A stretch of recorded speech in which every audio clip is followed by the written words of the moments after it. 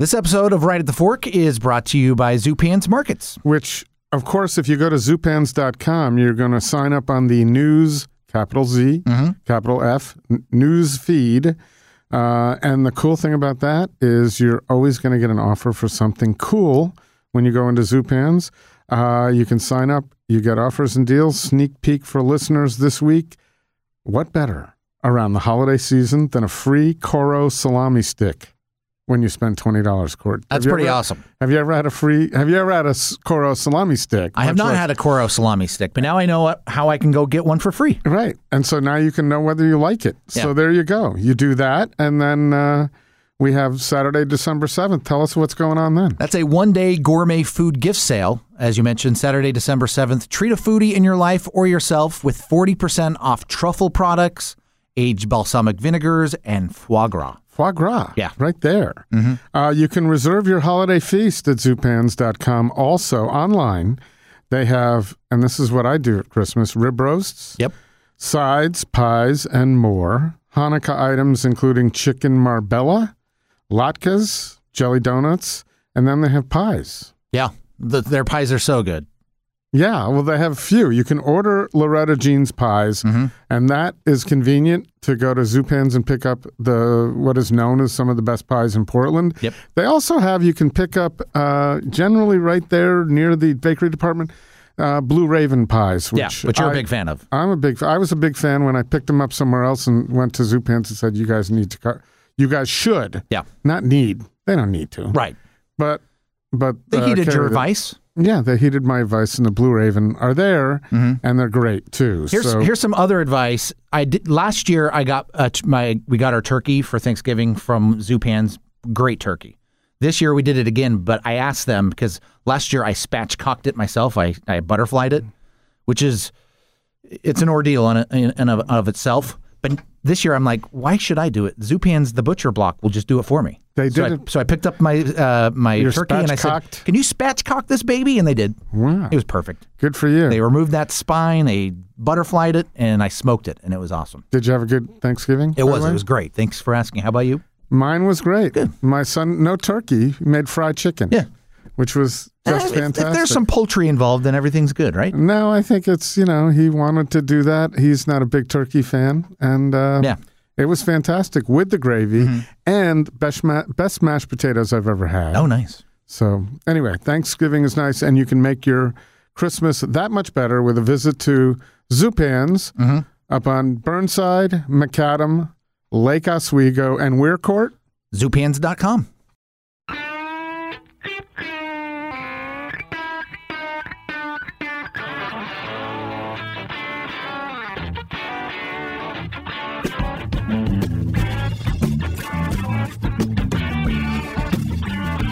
All right, here it is. Time once again, the first episode of Right at the Fork in December of 2019. Of the sixth year. Of the sixth year, yeah. Which I just still, I keep talking about that, but I cannot believe it. You and I are getting older. Right. Unlike our audience. Our audience is either staying the same age or getting younger. Are you worried about offending our audience by saying they're getting older? Just having fun with it. But like we're all getting older. Right. But I feel like time lately... I always have, but of course, the older you get, the faster it goes. Sure. And that's a mathematical equation because every period of time is a smaller percentage of a lifetime. So it just seems like it's going faster. So in other words, 10 years when you're 50 is 20% of your life, and when you're 20 years old, it's half.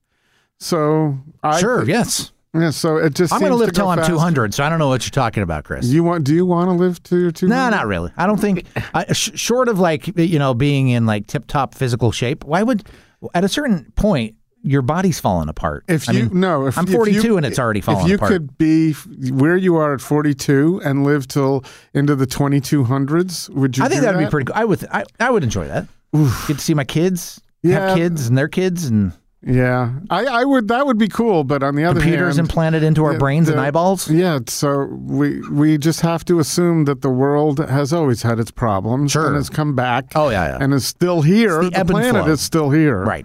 So, speaking of the planet still being here, let me use that as a segue into our guest today. Yeah. Maylin Chavez, who has been with us before, but now we had her back because she announced the closing of her dear Oyster Bar, Olympia Oyster Bar, over on Mississippi. Yeah. And she's got plans to do some pop-ups and some coast action, which makes me happy. When she comes to the coast, I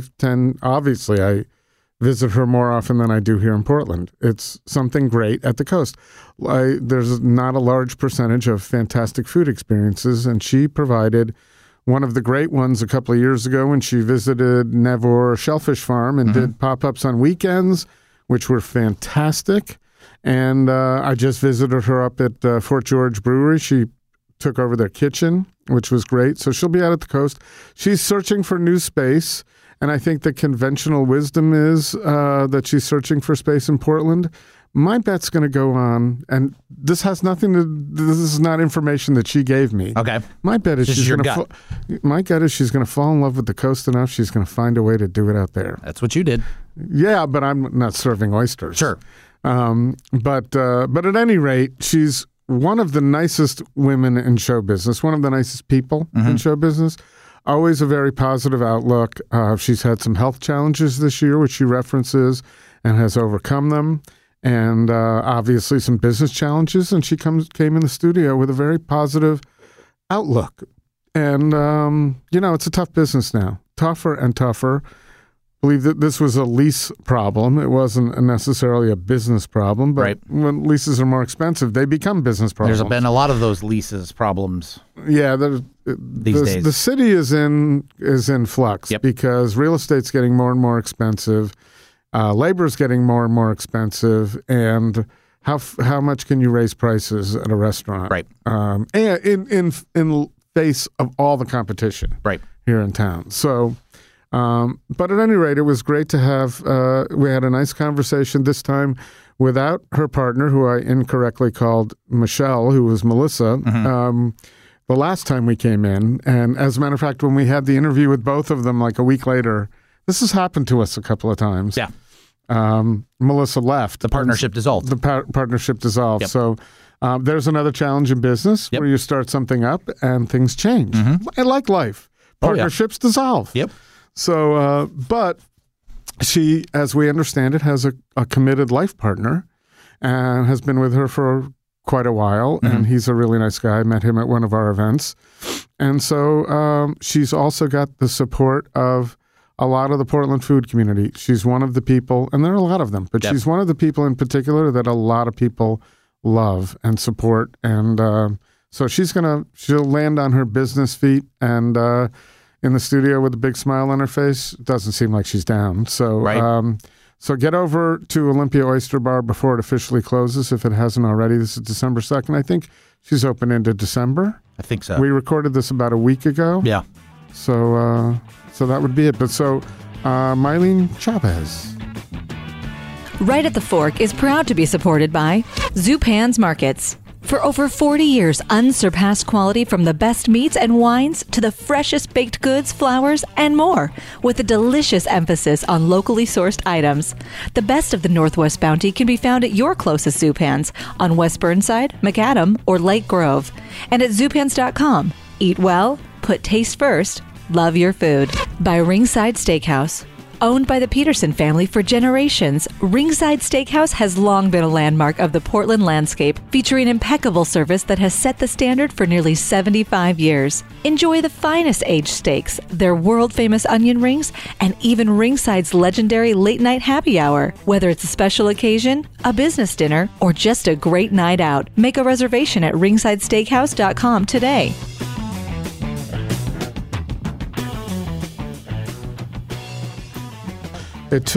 I'm glad to be able to talk about this here because I don't really too much. Right. But it took a while. In the beginning, Oakley, who's now 15 and a half, the Labradoodle I've had since, we moved here. Right.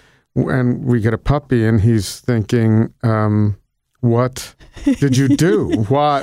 You, Papa? But now you can see it's really benefiting him, and it's kind of like a cool personal trainer for him. We go out to the beach And Kodak is really gentle, but gets him moving. And now you can see when he nudges him, instead of Oakley just kind of snarling at him, and which is a fun snarl, he follows him down into the surf. So he wouldn't do that if he wasn't. Right. He'd be like, no, I'm old. I don't have to go. Let him go. Right. But he follows him down. Anyway, that being said, it's nice. And some of the most pleasurable moments I've had in the last year, it seems like time flies, but you did your pop-up at last summer. Yeah. Was being able to take my dogs out there. I mean, here's a place where we can go enjoy great food and hang out and have dogs running around. Yeah. So it was great. And I'm so happy to hear that you're going to be doing that again, because we missed you this summer. Yeah, it was got a little too complicated at the farm this summer. There was a lot going on, and Chavez, he's an amazing guy, but he's a farmer, so you got to give him his space. Right, but so with enough advance notice, you can orchestrate something new and special. Yeah, and he's ready for it. Last year, the farm was going through some transition, and he wasn't sure if he was going to stay at the farm or not. Really? So it was just trying to figure out, what his plan was for the farm. So he's still doing some work and still trying to figure out some things out. But we had a wonderful meeting a couple weeks ago, and he said, "Hey, I want to do this again. Let's do it, and let's change it up a little bit and build out bigger space indoors too, that we can offer it for a longer season." That's kind of your dream. That's my dream. That's my dream. If you could do that full time and sustain a business, I would imagine you would be saying ta Portland, Oregon. That would be ideal. That would be ideal. Just because we can't assume everybody knows what we're talking about. Right, That's exactly. usually a good idea to clue in listeners. So you did a pop-up a couple of years ago, and I always have to get pronunciations correct because you read things. And so it's Nevor, because it's got the two dots on top of it's got the O, and I always forget the name of this. And I just had deja vu right now. So strange. Nevor with the line with the slash across. Right, so it's not even two dots. There you go. Right. I got to learn. I should have learned that. I was just there.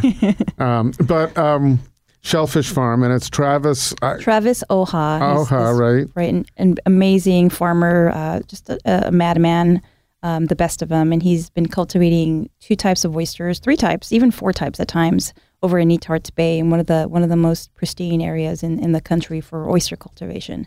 And he has this beautiful property right on Netarts Bay, overlooking the bay, gorgeous picnic tables, kind of rugged setting, and then you're just sitting out there having oysters and wine, and it's just, it's on a great summer day. I mean, it doesn't get any better than that. Really doesn't. One of the nice things about Oregon is it's a pretty good bet. If you're doing things that are all summer, it's always going to be a nice day. It's always going to be a nice day, and it's being at the source. At the site where these oysters live and they grow and they're just permeating all their beautifulness, and to be there and be shucking and drinking wine and pouring wine and cooking, it's just to me personally, it's my dream, and I know everybody really enjoyed it coming there just because of that whole experience. And for a chef to be able to create an extended experience of what you do in a setting like that it really is a dream come true.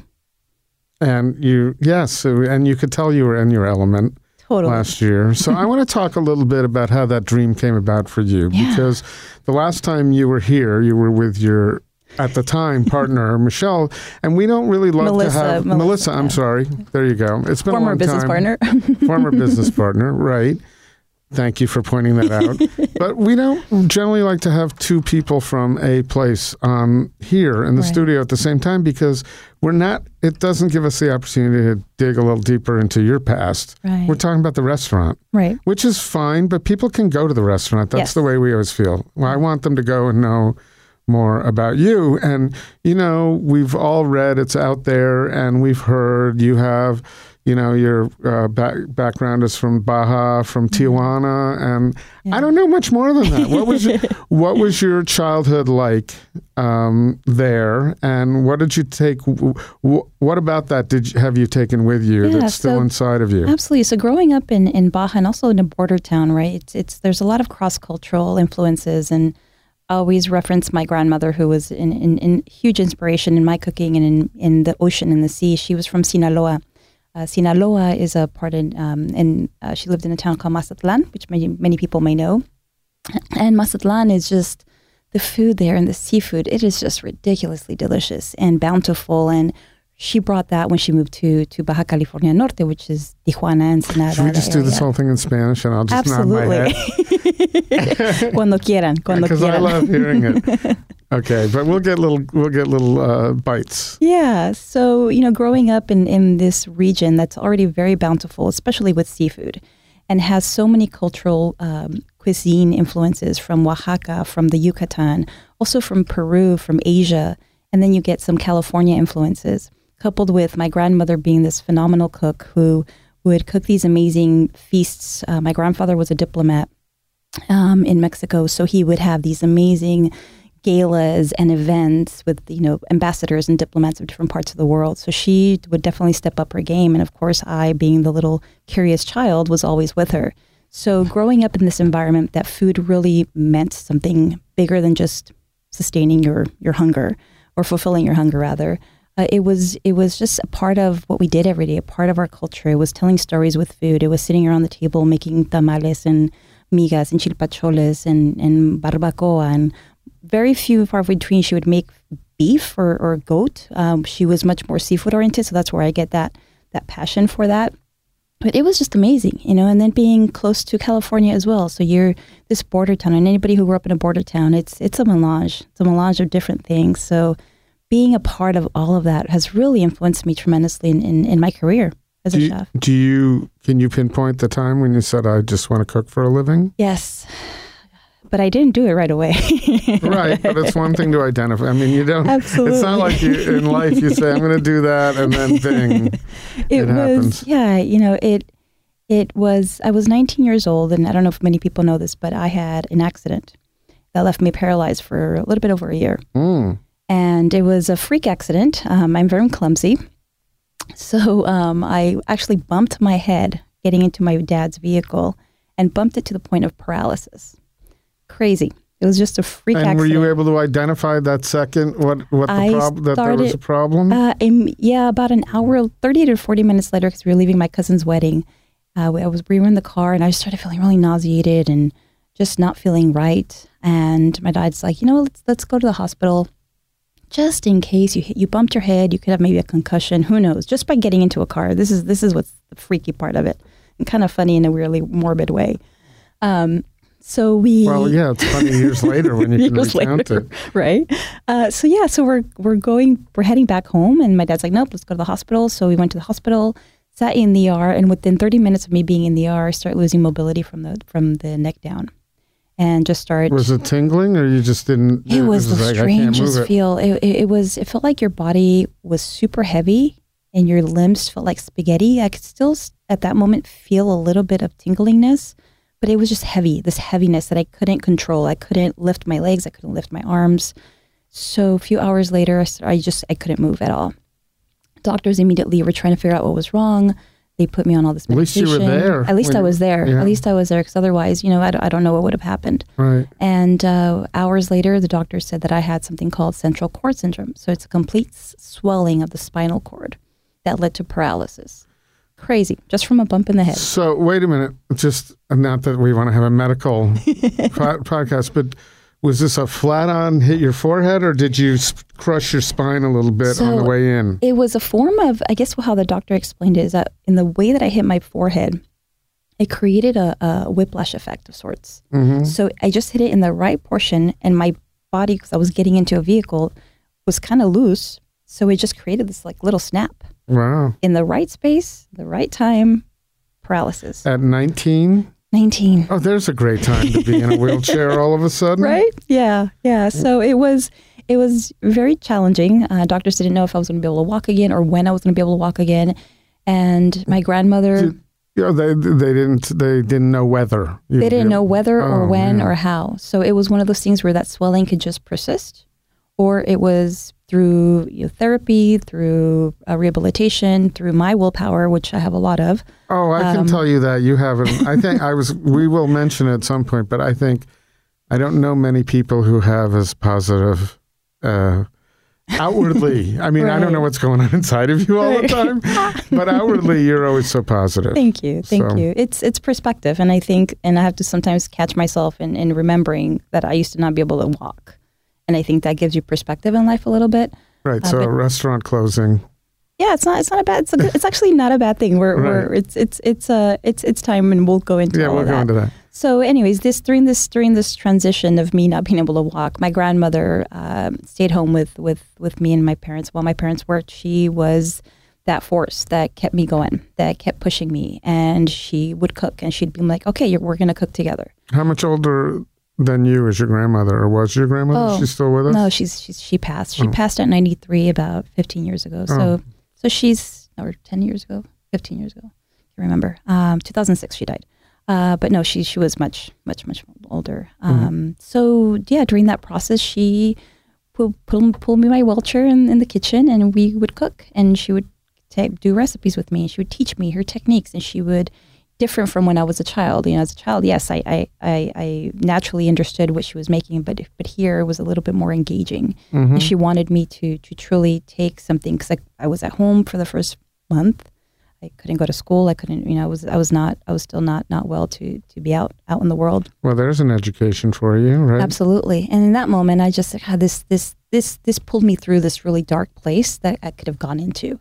And it was through cooking that truly nurtured me and truly gave me that spirit back that I felt that I was fighting for, but I had lost during that process a little bit, which normally, you're 19, you're still not equipped. You still don't have all of those resources that we have as we get older. Right. So for me, cooking was that vehicle. And I said, God, I really would love to do this in a professional way. I would love to do this as a living. And at that time, how much exposure had you had to restaurants to know as a profession this is what it might look like? None. Right, None. I mean, I was, I lived in France for about a year in between that accident, and I did meet a lot of cheesemakers and winemakers and local, they had a couple, what's the word? Oh my God, bouchons in that area, and I had a little bit of a summer hangout at these restaurants, but nothing to the scale that is here in America. I'd dabble a little bit in Mexico, but nothing too crazy. Right, but that's something. It's as opposed to always eating at home, right? I mean, there are people who, when they get to 20, they may have had an occasional birthday or something at a restaurant. Right. Oh, you mean eating out at restaurants? That's what I meant. Yeah. Yeah, absolutely. We grew up eating. I mean, yes, we did. We did. So you saw that. Okay. I thought in the work. Completely different approach. It's okay. I thought you meant like working or like exposed to the professional side of it. Just Oh no, absolutely. We as kids we traveled a lot, mostly through Mexico, and we ate really well, not necessarily very expensive, but we grew up eating a lot. And it was mostly through Mexico. And did mostly you get to through the Mexico. States at all? Or? Yeah, in the States, of course. In the States and in Mexico, and then in Europe when I traveled. There was when I was younger. Oh, good. All right. I'm glad we cleared that up because I never ate in a restaurant until I was 19. Well, no, the only reason I said that was because you were talking about how the experience of eating at home and your grandmother. Right. And, many times if that's the case, if you have an incredible cook at home, no one's going out. And I don't mean to presume anything, but, I had been to Tijuana probably around when you were 19. Right. I'm not going to do all the math right now. Oh, no. It was way before you were 19 because it was when I was 19. When I went to school in Tucson, and we've been down in Nogales, and then I've been over a little bit to Tijuana. So I just didn't think there was a burgeoning restaurant scene there. It's, back then, it's not what it is today, because today it is insane. The whole culinary scene there is blowing up some of the best food in the world. And then, it was still the tacos and the taquerias and, little shops in the corners and some of the mom and pop shops that still presented really great food. Was it, breaking the barriers of the culinary scene? Probably not, but it still did great Chinese food. In Mexicali. So all the people that didn't go to Portland then, starting to get better, went down there. Exactly. So Tijuana's always had some decent good food, but now it will rival any big city in America. Oh, great. Yeah. Have to put that on the list. Absolutely. Let me know. Well, I know some people. the wheels are turning. Yeah. Or churning. Well, that's butter that churns. Or ice cream. I don't think there's any. There may be butter up there. Some good butter. Yeah, that's true. So, so then what was to get? And so, I believe you said it was about a year you were in a wheelchair? Yeah, about a year. That kind of the process of being in a wheelchair to a walker to a cane and then I went to college in San Diego and did my undergrad. Was able to get through my second year of college. Okay. Mm-hmm. Yeah, and then from there I kind of put cooking professionally on the sidelines. I thought I should follow the responsible route, and got an undergrad in criminal law and criminal justice, and then from there pursued my passion in this criminal law world and field. I come from a lot of cops and attorneys and politicians. Not necessarily a great thing, especially in Mexico, but I didn't want to say anything. it's okay. There's some good ones in my family, some other ones that let's just leave it at that. Yeah, well, we're a long way away. They don't have to worry about anything you say Love here. you, family, I hope, but a colorful family nonetheless. Yes.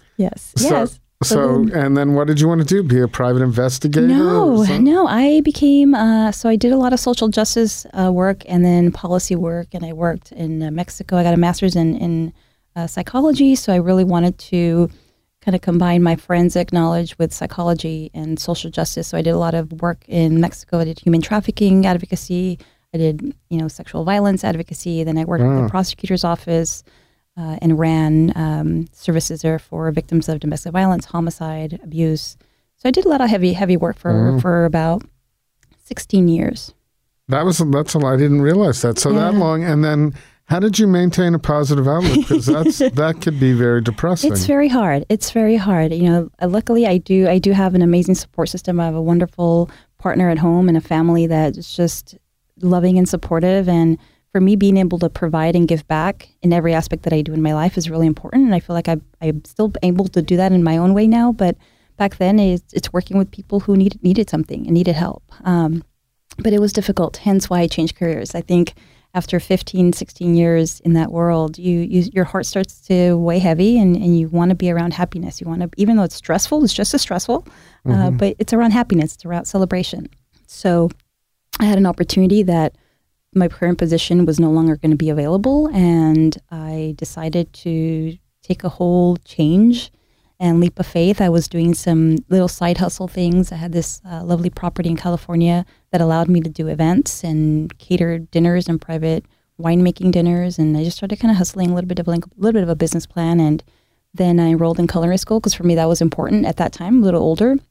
But you already had the best culinary school. Absolutely. Chef grandma. There's nobody beats that. And I think any chef who had an amazing either mother or grandmother that they cooked with, it doesn't rival, they're the best. But for me, it was really about understanding the profession and understanding the more professional side of working in this industry. Yeah, I could cook at home. I could cook, we're Mexican, so our meals were never for 5 people. You're looking at 30 people, 40 people. So, but for me, it was really important to get some fundamentals and get a little bit of foundational and understanding too of other cuisines and just the professional side of this work that we do. And then after that, or during culinary school, I really loved catering. So that's your mid-30s, if I'm doing all the math correctly. Yeah, this is my mid-30s. I can't believe that was in the past because I would just assume that's now. But thank you so much. Oh, well, no, you have, it's all that seafood and it's the outlook. Your complexion is incredible. Thank you so much. If you're not, it's a little for not being in your mid-30s. Appreciate that. It's a pescatarian diet. Yeah, I would imagine that's and good. Lots of oysters. And lots of oysters and a little bit of oil along the way. Exactly. It's all good. So then, we're moving backwards a little bit. During culinary school, I started building a business plan for a catering company. I really loved catering. I love the versatility that catering offers. And I started reaching out to some of the lead catering chefs in San Diego and then in Mexico as well, working with different chefs in Mexico. So again, wanting to learn from the best, knowing that I still had a lot of financial responsibilities as somebody in my mid-30s who had a certain life and had a career. I couldn't just, go in and work as a line cook. I couldn't afford it, especially not in California. And San Diego. And San Diego. And, I had a mortgage. And my husband was like, I don't know about that. So I really wanted to, but still learn from the best and still work with some of these crazy, amazing chefs. I had an opportunity to work in Rancho La Puerta, which is this beautiful, stunning resort in Mexico. It's a 5-star resort. It's a wellness center, so they were all around wellness and eating clean and scratch cooking. And they have this gorgeous 6-acre organic farm on site. So I started working there, and that was really kind of the impetus for me to truly be more connected to this, I know it's cliche, the farm to table scene, but really going outside and picking your fresh herbs and vegetables and, your alliums and just going into the kitchen and start cooking something. It's not cliche. It's a lot different experience than having the delivery from somewhere that you don't know where it's coming from. I mean, I don't think it's cliche at all. I think I can, when I see a lot of people with backyard gardens, and I haven't done that, and I think, well, wouldn't that be, most people who haven't done it would think that, but those who have really appreciate that they're growing their own food. So to go a little beyond that to the commercial aspect of that is very cool. Yeah, and that was a great experience, and I still get invited back to go, and they have this wonderful culinary school, and they do a lot of classes and teaching. So I'm very blessed because I get to go a couple times a year at least to go teach, and then I stay at this beautiful resort for a week. So it's not too bad. Yeah, not too that's bad. Pretty good work if you can get it. Yeah, exactly. So then a few years later, building my catering company was doing well. Again, learning from different chefs, working in Mexico, different people, just trying to continue to grow my craft and expand my range as well. And then the opportunity came up for this oyster bar concept. And how did Portland come into that mix? So my dear friend, Isabel Cruz, who's a co-owner of Stargazer Farm and also owns Isabel's on the Pearl, and she owns a couple of restaurants in California. She said that, come check out Portland, come to my farm, come hang out. I think Portland's a spot for you. And Washington, Oregon, Coos Bay, Neatards Bay, Puget Sound, it's all full of oysters. So I'm like, she had me at full of oysters. So it came a few years. This was in 2014, and I fell in love. I fell in love with Portland, with the vibe, with the city, with nature. Drove up to meet our friends at Hama Hama. They were the first ones that ever really heard about this concept, and they just provided such. They had to love that. Oh, they were excited. And they're a phenomenal group of people doing some great work, and they're genuine, they're loving, they're generous with their time, and they have always been very supportive of this concept and of this little oyster bar. And then moved 2014, packed up the bags, the dogs. I now only have one dog. My other dog passed away. But we sold the house, took a leap of faith, and for about a year and a half started looking for a little Mississippi Avenue location, and we finally found it. Oh, you wanted to be on Mississippi Avenue. We were looking at Mississippi. We were looking at the Pearl. We were looking at a couple different places, but Mississippi always felt just a little rough around the edges with this quirky, fun dynamic as well. And I didn't want anything. By the time you got there, it wasn't so rough around the edges anymore. Not so much, clearly, right? Yeah, because I've heard that it was really rough around there just years ago. So yes, I've been told that you couldn't necessarily walk down Mississippi Avenue at any given time. There were a lot of places you couldn't. That was. It predates my arrival in Portland, but a lot of places I heard you couldn't walk. But when we first spoke with John Gorham and he went in, put Toro Bravo where he was, so that was a real leap of faith there to go into that neighborhood. And then that, kind of anchored Williams in Mississippi. That was the little quadrant of community. So you did it, and you built a beautiful, beautiful spot. Thank you. A lot of blood and sweat and tears, and it's been a tremendous labor of love, that little space, and I will miss it. I will definitely miss it. But we've had just a tremendous amount of talent come through those doors, and a lot of care and love, and for me, as you know, I'm a very warm person. And being able to nurture a team of people has been one of the highlights at my time there on Mississippi Avenue. And it's challenging because you didn't have a large kitchen and a lot of equipment. So it's been challenging, and we had a rough start for many reasons. And I had to learn on my feet, and I had to make it work with some not a lot of resources at the beginning, and we pull through, but it's a result of the team that I had by my side. And I think that any restaurateur, any chef would say that you can't do this on your own.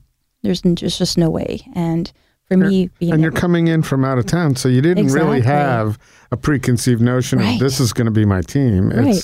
It's like a Match.com You're gambling. Date for chefs. Exactly. You're gambling. And I gambled very well. I got a good hand. My starting team Two of them who helped me open the restaurant are now the owners of Sardine Head, Simon Lowry and the amazing Elizabeth White. They were integral in helping me get that restaurant opening. And then Peter Vergari, Kendra Nelson, and then the rest of the team who has just followed suit through. And right now I have just a tremendous general manager, Carly Pelksar. So I've had such, I don't want to say luck, but a lot of it is luck. Well, but a lot of it's luck that those people came through the door to talk to you, to interview. Yeah. But then there's some skill involved because I'm sure you turned some people away. Yes, who may not have been such great. Yes, folks. Exactly. That's been the fun part. Turning those people away. You're just like, ooh, I don't know about that. Dodged a bullet on that one, and then you get to hear later on what has happened.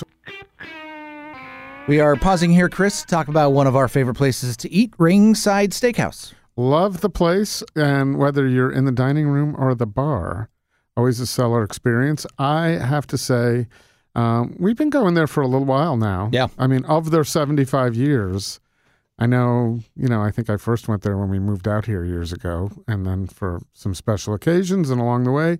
But lately, been going quite a bit, and we had a new server. He wasn't new, but new to me. Right. Scott was just provided such a wonderful thing, and it calls into light, brings into light how wonderful the service is at Ringside. No matter who is taking care of you, it's always done with the utmost care and pleasantness. I think I've had Scott a couple of times. Yeah, I haven't. Yeah. That was the first time. It's great. It was great. And then, of course, there's Jimmy in the bar and Andy in the bar, Angelica in the bar. Yeah. All these great You go people. to the bar a lot there, Chris. No, I don't, but I was there last night. That's why it's all coming to mind.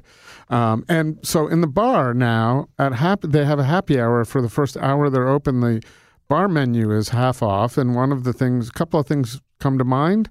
Shrimp cocktail, half off. Yep. And also their burger is fantastic. Yeah. The happy hour is technically, just for happy hour in general, is Monday through Saturday, 9:30 to close. Then Sunday from 4 to 5, that first hour they're open. But then the bar menu is half price. Right. The first hour they're open, and then during happy hour. And that's new. Yes. That's all new. That's part of the whole part, the 75-year celebration, the redo of the whole place. And it's just, if you haven't been there in a while, go, because you're going to find something, that you remember fondly, and also something brand new. Right. And they have the most comfortable seats in the bar. You're not going to want to leave either. Right. So I think they do that on purpose. Yeah, I think there's probably some method to that non-madness. It's great. So Ringside Steakhouse. And of course, this is holiday time. There's nothing better you can do for someone than get them a Ringside gift card for the holidays. Yeah. And you can do that through the website, Chris. Do it through the website. Yeah, do it through the website. Or when next time you're in, stop by and you can grab a gift card on your way in. Right. Go in for happy hour and get a gift card. Yeah. My parents are visiting Portland for the first time in like 5 years. And so we've made sure that Ringside is on our list of things to do. So we're going to be hanging out there for a few hours in the next coming weeks. I'm going to go out on a limb here. Yeah. And I don't want Brooke Jackson Glidden to feel like I'm pressuring her because I wrote her a little text about some pizza stuff this weekend. Yeah. But Ringside should be in the Eater 38. Oh, yeah. Absolutely should be. Yes. Because there's no better service and the food is fantastic. It may not be trendy. Right. But it's delicious and wonderful, and it is a stalwart of the Portland food scene. Oh, yeah. It's been here for longer than anybody else. Little side note, we might be going long on this, but I have to point this out. I went somewhere not Ringside the other day to eat with my daughter, who ordered something that included lobster in it, and when she got it, she was expecting the quality and greatness of the lobster mashed potatoes. Right. And she took one bite, and she's like, nope. Like, thanks for buying that. Lucky daughter. Yep. So, again, Ringside Steakhouse is the website. That's where you can get the gift cards. You can also book your next reservation there right on the website. Right. Perfect. And if this went a little long, Merry Christmas, Happy Holidays, Ringside. You've been very good to us. Yes, Thank you have. very much. Mm-hmm. And so what are the circumstances? I didn't see it published as to why you're closing. So, we just assumed it's a lease situation. It was. Our lease ended, and we decided to, we were going to try to stay there a little longer, but just the things didn't align the way we wanted it to align, and it was a 4-year lease because we assumed it was originally a 5-year lease. But when we took over the space, it was barely in their first year. So we assumed a lease. So we only had 4 years, which sometimes traditionally you have 5 years. And just certain things did not align for us. And we decided, it's time. It's time to explore other options, other ideas. I'm a very ambitious person in the sense that I like to keep pushing myself and keep exploring different locations, different areas, different opportunities. And I've been doing a lot of work at the coast over the years, and I have a special place in my heart for the coast and the community at the coast. It's a very welcoming community, a very warming community. And then, reaching out and having that relationship with my friend Chavez from Nevour Shellfish Farm, he approached me and saying, "Hey, let's do this again. It may look a little differently. It may have a different name. We're still identifying a couple little things, some really fun things. But we're hoping to launch that in late spring and hopefully have it be a more persistent or consistent level of service. So it'll be a weekly thing, probably through late fall, depending on weather. So that's one great opportunity that we're exploring. And we're still looking at other spaces here in Portland. I'm taking my time with it. I'm in no rush. Excited to maybe take a couple weeks off. I've really done that. A couple? That's it? No, that's it. That's all I can take. I have too much energy. This year's been rough. I had a lot of health stuff. I had surgery, had some complications because of my surgery, so I'm still kind of dealing with that. So it's been a tough one for me personally, but I feel that with everything going on and all of these great opportunities, in our future, this closure is not necessarily a bad thing. It is sad because you build a home for 4 years in this one space that you put so much love, so much energy, so much of every aspect of your being, along with everybody else and my staff. That's the thing where it's like, wow, I'm not going into opening another place tomorrow, so I can't bring my staff with me. But we're all kind of rallying together, and it's a family. We're all there to support each other, and they're supporting each other tremendously. In fact, we're going to go have a big duck house lunch in the next couple hours today. And nice. Yeah, it's just a little coming together and checking in on everybody and making sure that everybody's feeling okay. So are they going elsewhere, most of them, and then you're going to hope they're going to be available when you I hope so. We're still going to keep in contact. We're going to be doing pop-ups. We've been doing pop-ups at Function PDX. We did one in the summer, did one a couple weeks ago, and they've been very successful. We've had just amazing reception to those. So we're going to continue on scheduling dates for that in February, January, probably March as well. So we're going to keep those going. You just did one at Fort George Brewery in Astoria, which I love when you're out there. See, I always have felt guilty that I didn't make it in to the Oyster Bar in Portland. I did a few years ago. I had a run with a friend there. We went quite often. Yeah. At the time, and I haven't, but I've told you, come out to the coast, I'll see you all the time. So, I made an hour and a half run up there, round trip, to go have some oysters. But the point is, it's not about me. It was packed. Right. It was packed. And so you got to expose, probably, I'm going to guess, 95% of the people, probably me and 3 other people knew of your Portland existence. Right. But that was packed up there, and everything going on that upstairs floor was you. It was us, yeah. It was us. I don't know, have you ever served, other than events, right? You've been at a lot of events, but in a kitchen with a menu, have you ever served that many people in Oregon? In Oregon. I did it in Olympia, Washington, but it was a collaboration dinner that I did with Chef Henry Knoll, which we're doing another one in a couple weeks at the restaurant. But no, I don't think I've done one like that in Oregon. This was the first one. It was, we were nonstop for 4 hours. Yeah, no, it was. We've done a couple of events, so much fun. There were 30, 40 people. But and you knew ahead of time what to expect, right? 40 people, X number of courses. You knew exactly. Right. This was. You don't know what everybody's going to order. Right. And it was nuts. But I also want to give huge props to the staff at Fort George. They were just crushing it. They were true professionals each step of the way. My menu, a lot of the ingredients, they didn't know any of the ingredients in most of my dishes, but they were learning, they were engaged, they were just crushing that line, and they were really enthusiastic. And I think for a chef, when you see this enthusiastic cook really engaged in your food and engaged in this whole adrenaline that you get when you're doing service, it was really reinvigorating for me, and it was really inspiring to see people just digging it and being into it and and running this 6-person line, which I run a 2-person line at the restaurant. It was fun. I had a great time, and their staff were wonderful. Instructing as you went too. Exactly. You didn't have a lot of time. Exactly. So, but everything was delicious and everything was well thought out. I just was curious. I don't know where where some signals crossed, but when I got up there and I said I was, a friend of yours, oh, you're the one who wants the oil. And I'm like, what is that? No, what does that have to do with anything? Because I love your Aleppo, which is largely butter, but correct? But I think when you would come to the coast, I think it was one of your friends a couple times did not have butter. And I just assumed that you were bringing that friend. So I had that in my mind. I was solo. I only have a weekend friend. If it's on a weekend. I just thought that. But I was. Okay. That's what I was she's thinking. Not. No, she's not. No, Somebody was. She's going to listen to this again. We have so many instances. Like, who is that? What is that? Anyway. But it was delicious. I had your ceviche and also your clams and mussels, which were fantastic. We sold so many of those buckets. Oh my God. And the buckets I had in 2018 when you did the pop-ups at the coast, that was some of my favorite. I was raving about that to everybody, and I'd go down there, the clams and the sauce and the bread, and it was fantastic. So I'm looking forward to that again.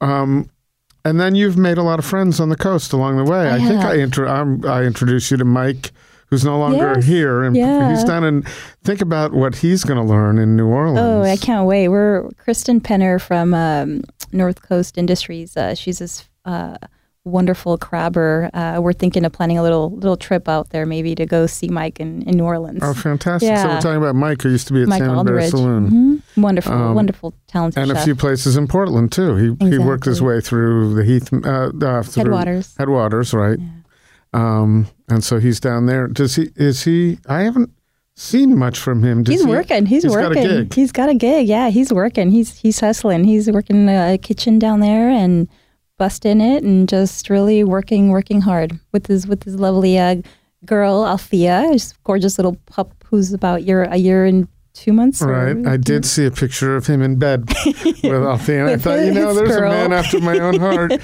who's really happy to show everybody that he's in bed with his dog. And if Mike is hearing this, tell Althea that Auntie misses her.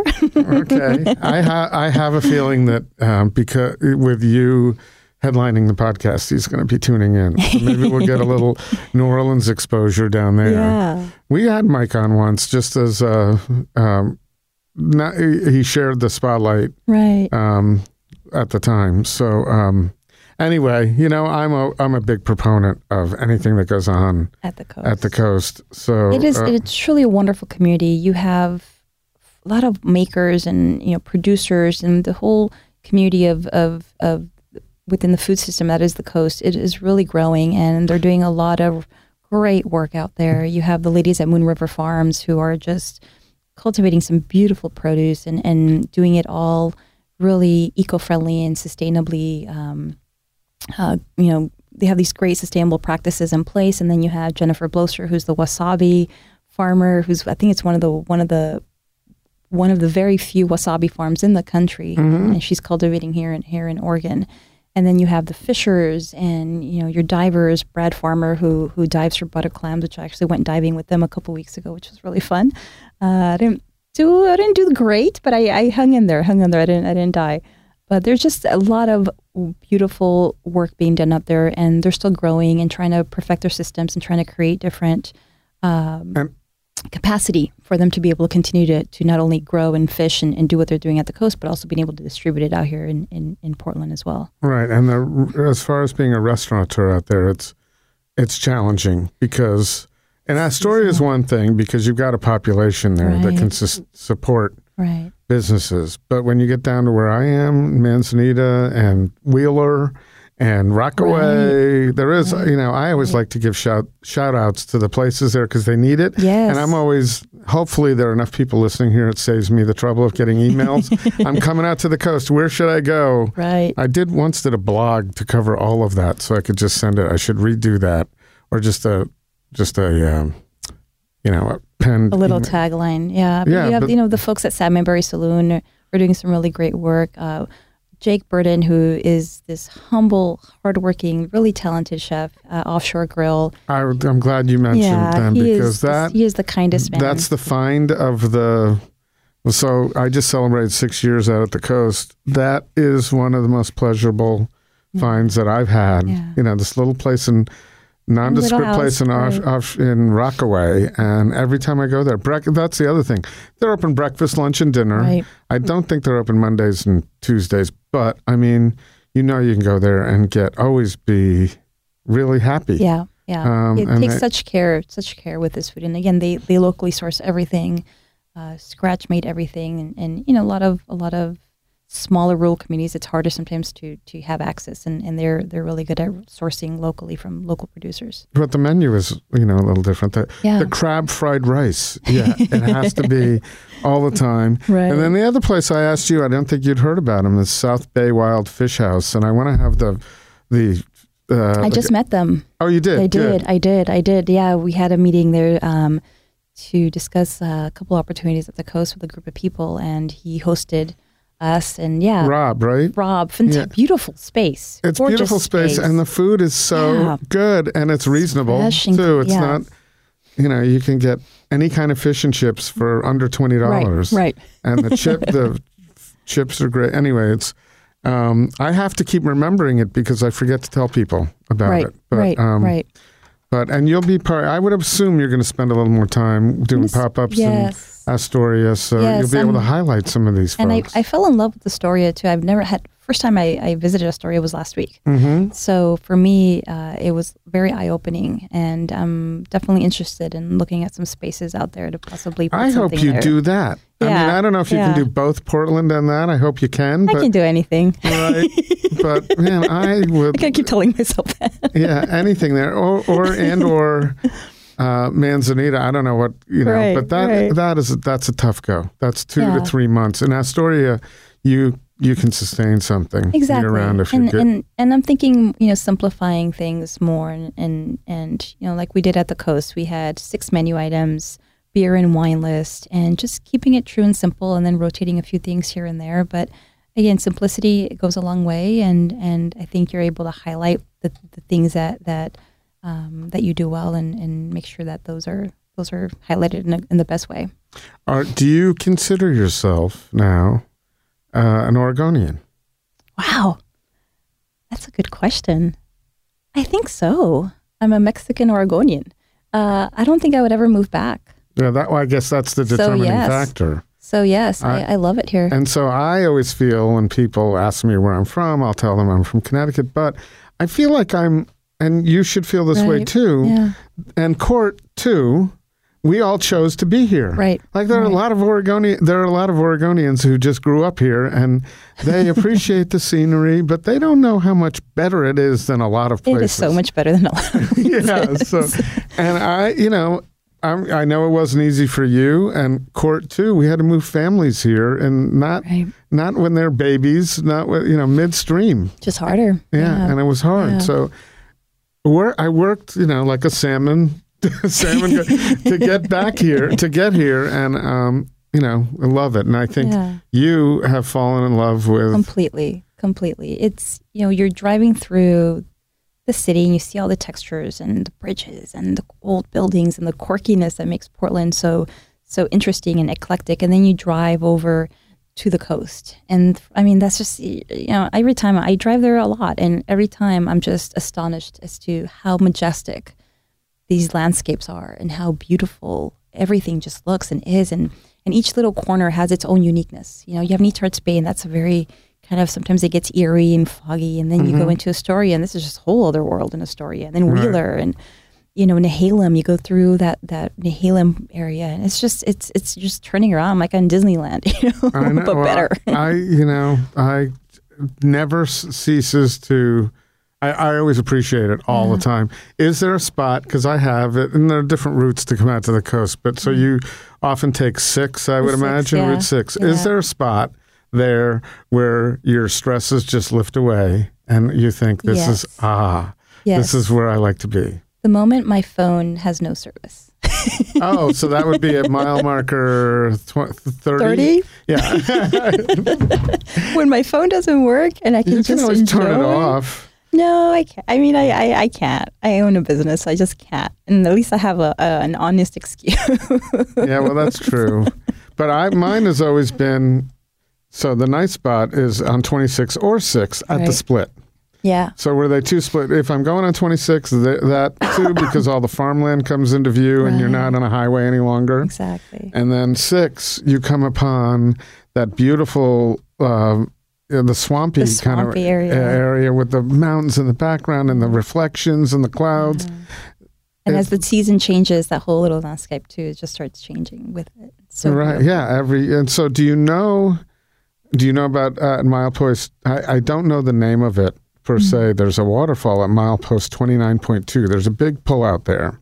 Okay. And I don't know about it. So, with my dogs, that is the standard when I take 6. Right. There's this beautiful waterfall that's going year round. Right. You don't have to walk far. You just go there and it's a little, So it's a good little pit stop. It's a great pit stop for the dogs. I'll definitely keep that in mind. Interestingly enough, about the same spot, 29.2 or 20, on 30, milepost 30 on 26 is the spring. Wow. Where the 2 springs where you can get all the fresh water. Right. Are you aware of that? I don't know if you go out that way a lot. No. But there's, I'm usually always traveling with the mission. I never get to play. Well, you'll see on the side, both sides of the road, there's like a little fountain. Right. And people hose up there. Okay, I have seen that, yes. Yeah, so I have to do it. That's my drinking water. But those, I know all these little rituals and, I've said to a few people, it's easy. I'm self-employed, so I can, not easy, but I can manage to do it out there. No, I can manage to live out there. But I have said for people who can figure it out, if you can find a place out there and it's not easy, but it's worth the drive. Yeah, it's also beautiful. I never feel like it's a toil. No, it's a gorgeous drive, and I am in fact looking for something to rent for the next probably from May through fall. So if anybody can help us out with that, I'm looking for something small to rent so we can set up shop over there. Yeah. But I don't think I have a couple ideas I can share with you, which I won't do here because then you'll never get them. Thanks. Keep it secret. Yeah. Well, just a couple, but.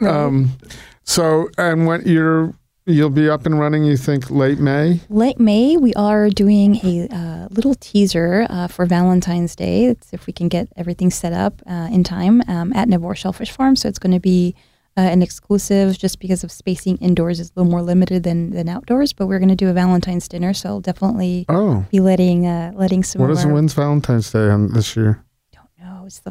I think it's a Friday. Friday, possibly? Yeah, I think it is. Yeah, so I will be emailing some of our coastal community of friends to come and enjoy. We're probably doing a 6-course meal, wine pairing, and just, again, something simple, but also just inviting to tease you a little bit with what's coming for the late spring.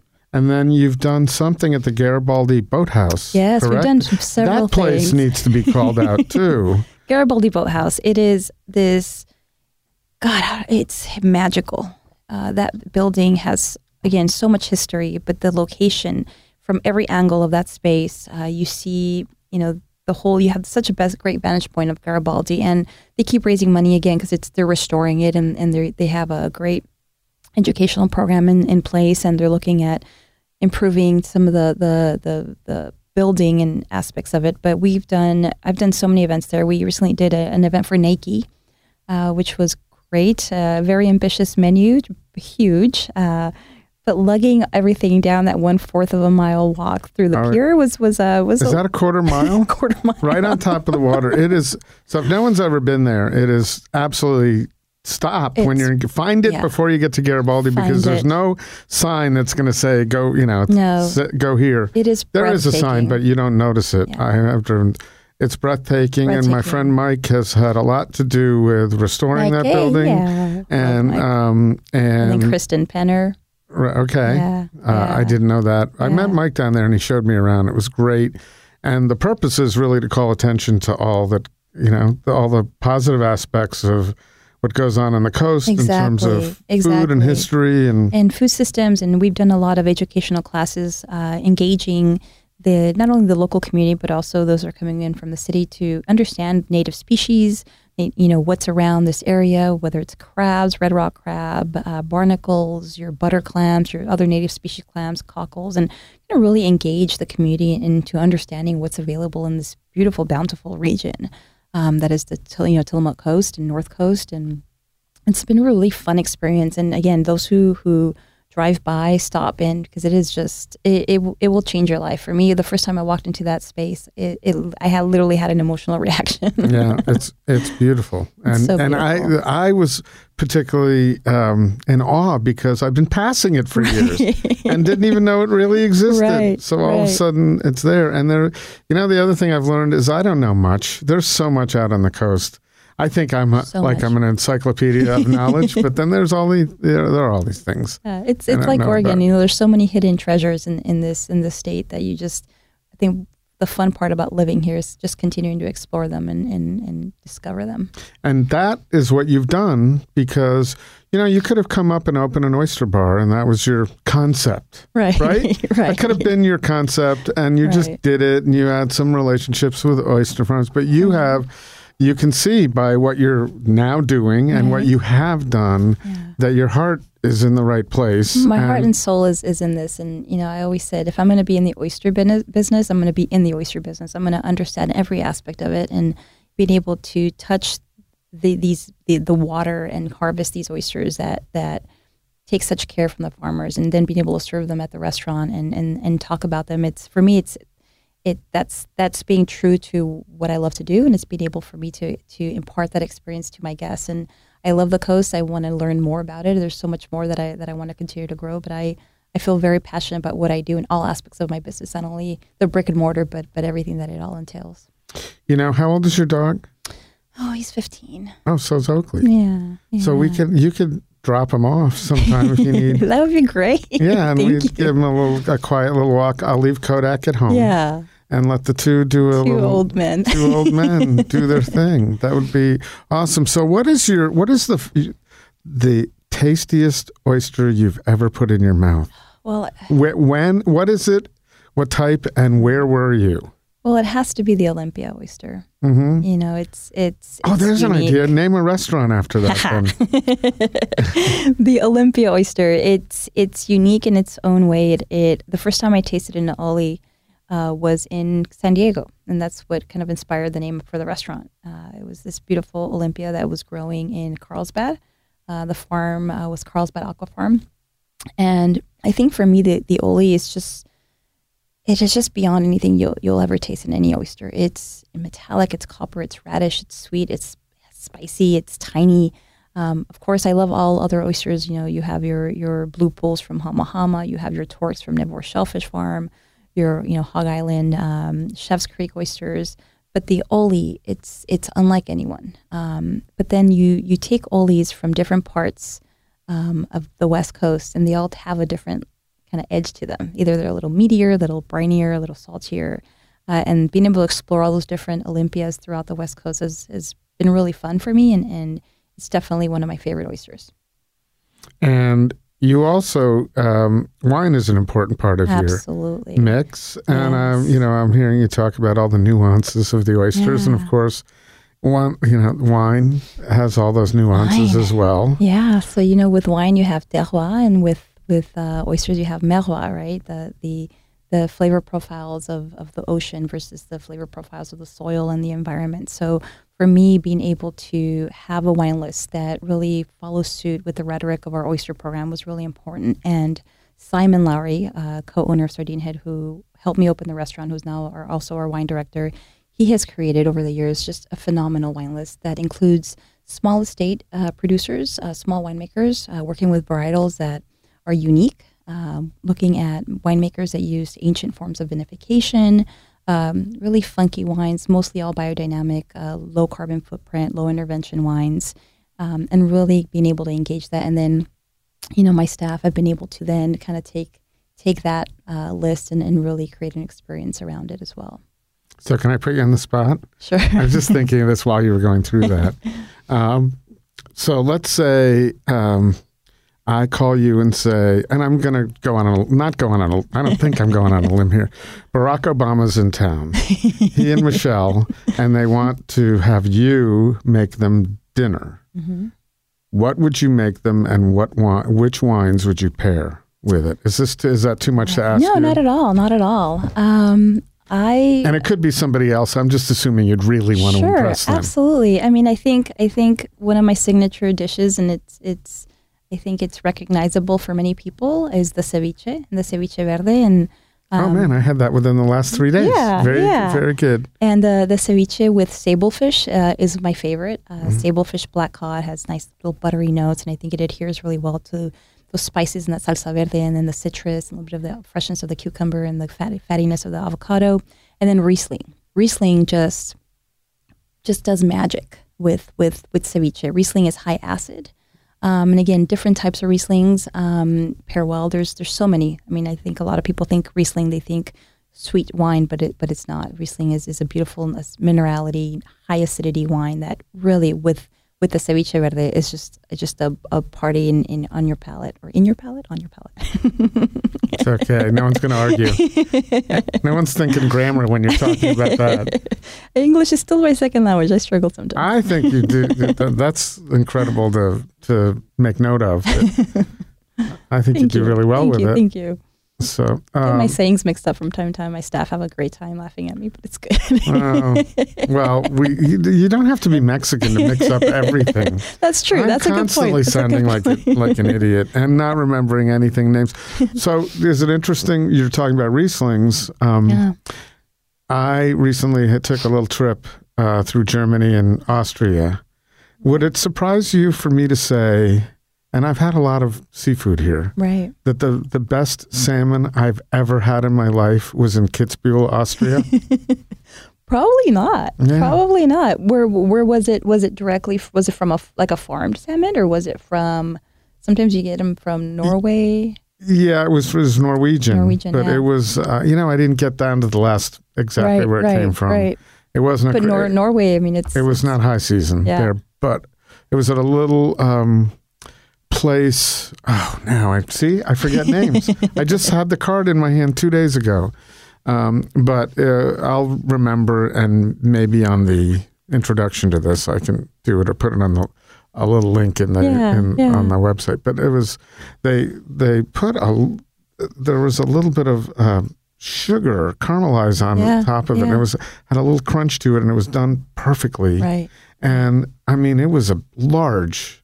It wasn't like a tiny 4-ounce portion. Yeah, it wasn't a tiny 4-ounce portion. It was at least 10 ounces. Wow. 12-ounce portion. Those Austrians, they feed you. Yeah, it was incredible. But at any rate, so maybe you can get over there. Maybe we can all. Yeah. I have this. One of the reasons I do what I do is I love to travel with people and enjoy. I did last year. That's right. When you did your thing, I took the folks who were coming to Italy with us to your place for lunch and Salmonberry Saloon for dinner. I did a little mini Oregon food adventure out there, and that actually is when my first day with Renee showed up right in front of Never, and she'll like that I pointed that out. But yeah, it would be really nice to travel and eat. And you need to do a slightly better job of letting me know when you're going to be on the coast, and I know you don't have a lot. I know you just don't follow us on Instagram. Follow us on Instagram. But that's us. And I know you don't have probably enough time to just go grab a bite somewhere out there. That's not the way it works. But if you do, I will definitely. I'll send you a text. Let's go grab a bite. It's up in Astoria or down at Rockaway or even Salmonberry or somewhere out there. Thanks so much for coming in. This was a pleasure. My pleasure. I've been wanting to have you in here alone. Yes, thank you. Because the last time we had an event and we were kind of promoting the event. And don't you feel that it's a little different to be here by yourself than with your business partner? Oh, absolutely. I mean, I am a completely different person. You know, it's been 4 years, and I ran this restaurant by myself for 3 years and 8 or 9 months of it, and been able to be here and tell my story and chat with you about it and all the fun things that we're working on. And it's definitely it's been a fun ride. And then we can 2 or 3 years from now have you anytime, but just to see what happened, because it's going to be an adventure. It is going to be an adventure. You could be, and that's the beauty of this work, that nothing's going to be, and I like to keep pushing myself and keep growing and exploring opportunities. And as sad as it is to kind of say goodbye to the home that you've had for 4 years, because it's my team and my little space, but it's sad for the right reasons. It's sad because I had a great time with this restaurant on North Mississippi Avenue, and now we're going to mix it up and we're going to look for another space and kind of create a whole other little fun dynamic, whether it's here in Portland, but for sure at the coast. Mm-hmm. And it's exciting. It's exciting times, and the beauty that this industry offers you is versatility, and then we can keep evolving and growing and changing things up, and that's what people want sometimes. They want something new. All right. Yeah, we live in a place where it's the next new shiny thing, so you can create that. And what a supportive community too, right? Oh, fantastic! I was going to ask you some of the things you love about Portland and Oregon, but that would be without a doubt for you. I would imagine everybody's been so supportive. So supportive of our entire tenure at the restaurant, and even most recently too. Just a lot of people have come forward and just send their support and saying really lovely, generous things about their experiences at the shop and about the work that we've done, and that's encouraging. This is hard work, and there's no cruise control ever.